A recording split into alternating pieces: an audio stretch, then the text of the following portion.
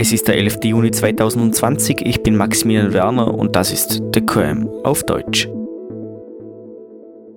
Das sind die Highlights. Mehr und mehr Menschen hören auf die Proteste. Der Hintergrund: vor etwa 16 Tagen tauchte ein Video auf dem ein weißer Polizeibeamter, später als Derek Chauvin identifiziert, sein Knie in den Nacken eines Afroamerikaners schlug, während andere Beamte ihn dabei festhielten. Der Mann, George Floyd, starb schließlich. Den Rest kennst du sicherlich. Das Video löste massive weltweite Proteste aus, wobei die Demonstranten Gerechtigkeit forderten, ganz zu schweigen von einem Ende der Polizeibrutalität. Die neuesten Nachrichten dazu: wir wiederholen nochmal, immer mehr Menschen nehmen dies zur Kenntnis. Ein typisches Beispiel dafür: Amazon schneidet der Polizei zum Beispiel den Einsatz ihrer Gesichtserkennungstechnologie für mindestens ein Jahr ab. Merriam-Webster versucht, ihre Definition von Rassismus zu aktualisieren. HBO Max streicht vom Winde vermäht und LeBron James und noch mehr bilden eine Stimmrechtsgruppe. In anderen Sportnachrichten streicht der US-Fußball die 2017 verabschiedete Regel, nach der Spieler während der Nationalhymne nicht knien dürfen, und die NASCAR, die Rennsportorganisation, kündigte an, dass sie bei ihren Veranstaltungen die Flaggen der Konföderierten verbieten wird. Richtig gehört. Und wo wir gerade davon sprechen, die US-Armee war offenbar bereit, die Namen der Anführer der Konföderierten von mindestens 10 Armeebasen zu veröffentlichen, bis Präsident Trump einschritt und dies ablehnte. Und noch die Vorgänge im Parlament. Das Repräsentantenhaus hielt eine Anhörung über den neuen Gesetzesentwurf der Demokraten gegen rassistische Voreingenommenheit bei der Polizei ab. George Floyds Bruder sagte zusammen mit anderen Bürgerrechtsexperten und Aktivisten aus. Und jetzt hoffen die Demonstranten weiter, dass dies der Beginn eines globalen Wandels in dieser Thematik ist. Und noch der Nachrichtenüberblick: das ist das Coronavirus-Update. Kürzlich überstiegen die Infektionen in den USA die 2-Millionen-Marke, wobei mindestens 21 Bundesstaaten derzeit einen Anstieg der Fälle zu verzeichnen haben. Dies ist darauf zurückzuführen, dass sich immer mehr Teile des Landes wieder öffnen. Und in diesem Sinne, die USA sind nicht der einzige Ort, der mit diesem Dilemma konfrontiert ist. Mehrere Länder, in denen in jüngster Zeit ein Anstieg der neuen Fälle zu verzeichnen war, bemühen sich immer noch um eine Lockerung der Beschränkungen.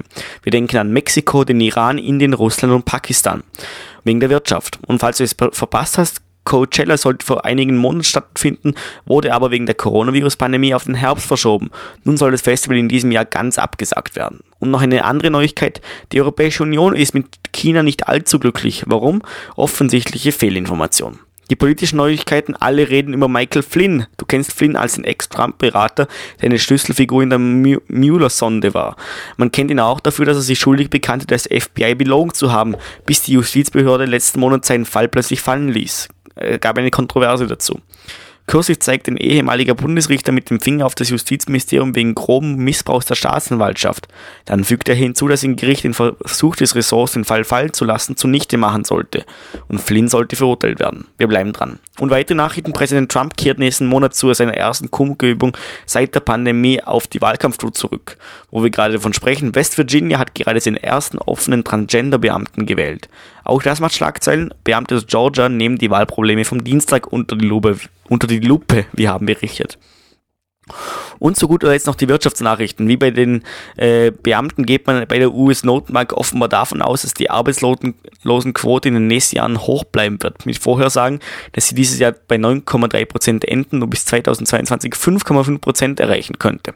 Etwa zur gleichen Zeit erklärte das US-Finanzministerium, dass das Haushaltsdefizit in den ersten 8 Monaten des Fiskaljahres, also in dem Zeitraum von 12 Monaten, in dem die Regierung ihre Einnahmen und Ausgaben verbucht, auf einen Rekordwert von 1,88 Billionen Dollar gestiegen sei.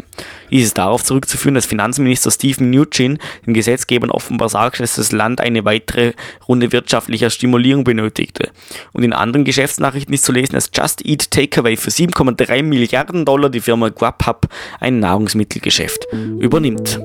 Ich bin Maximilian Werner und das war der Daily Cramm. Um mehr über die Cramm zu erfahren, besuche thecramm.com oder folge uns auf Instagram. Unter @thecramm findet ihr ebenfalls eure täglichen Nachrichten. Danke fürs Zuhören. Bis morgen.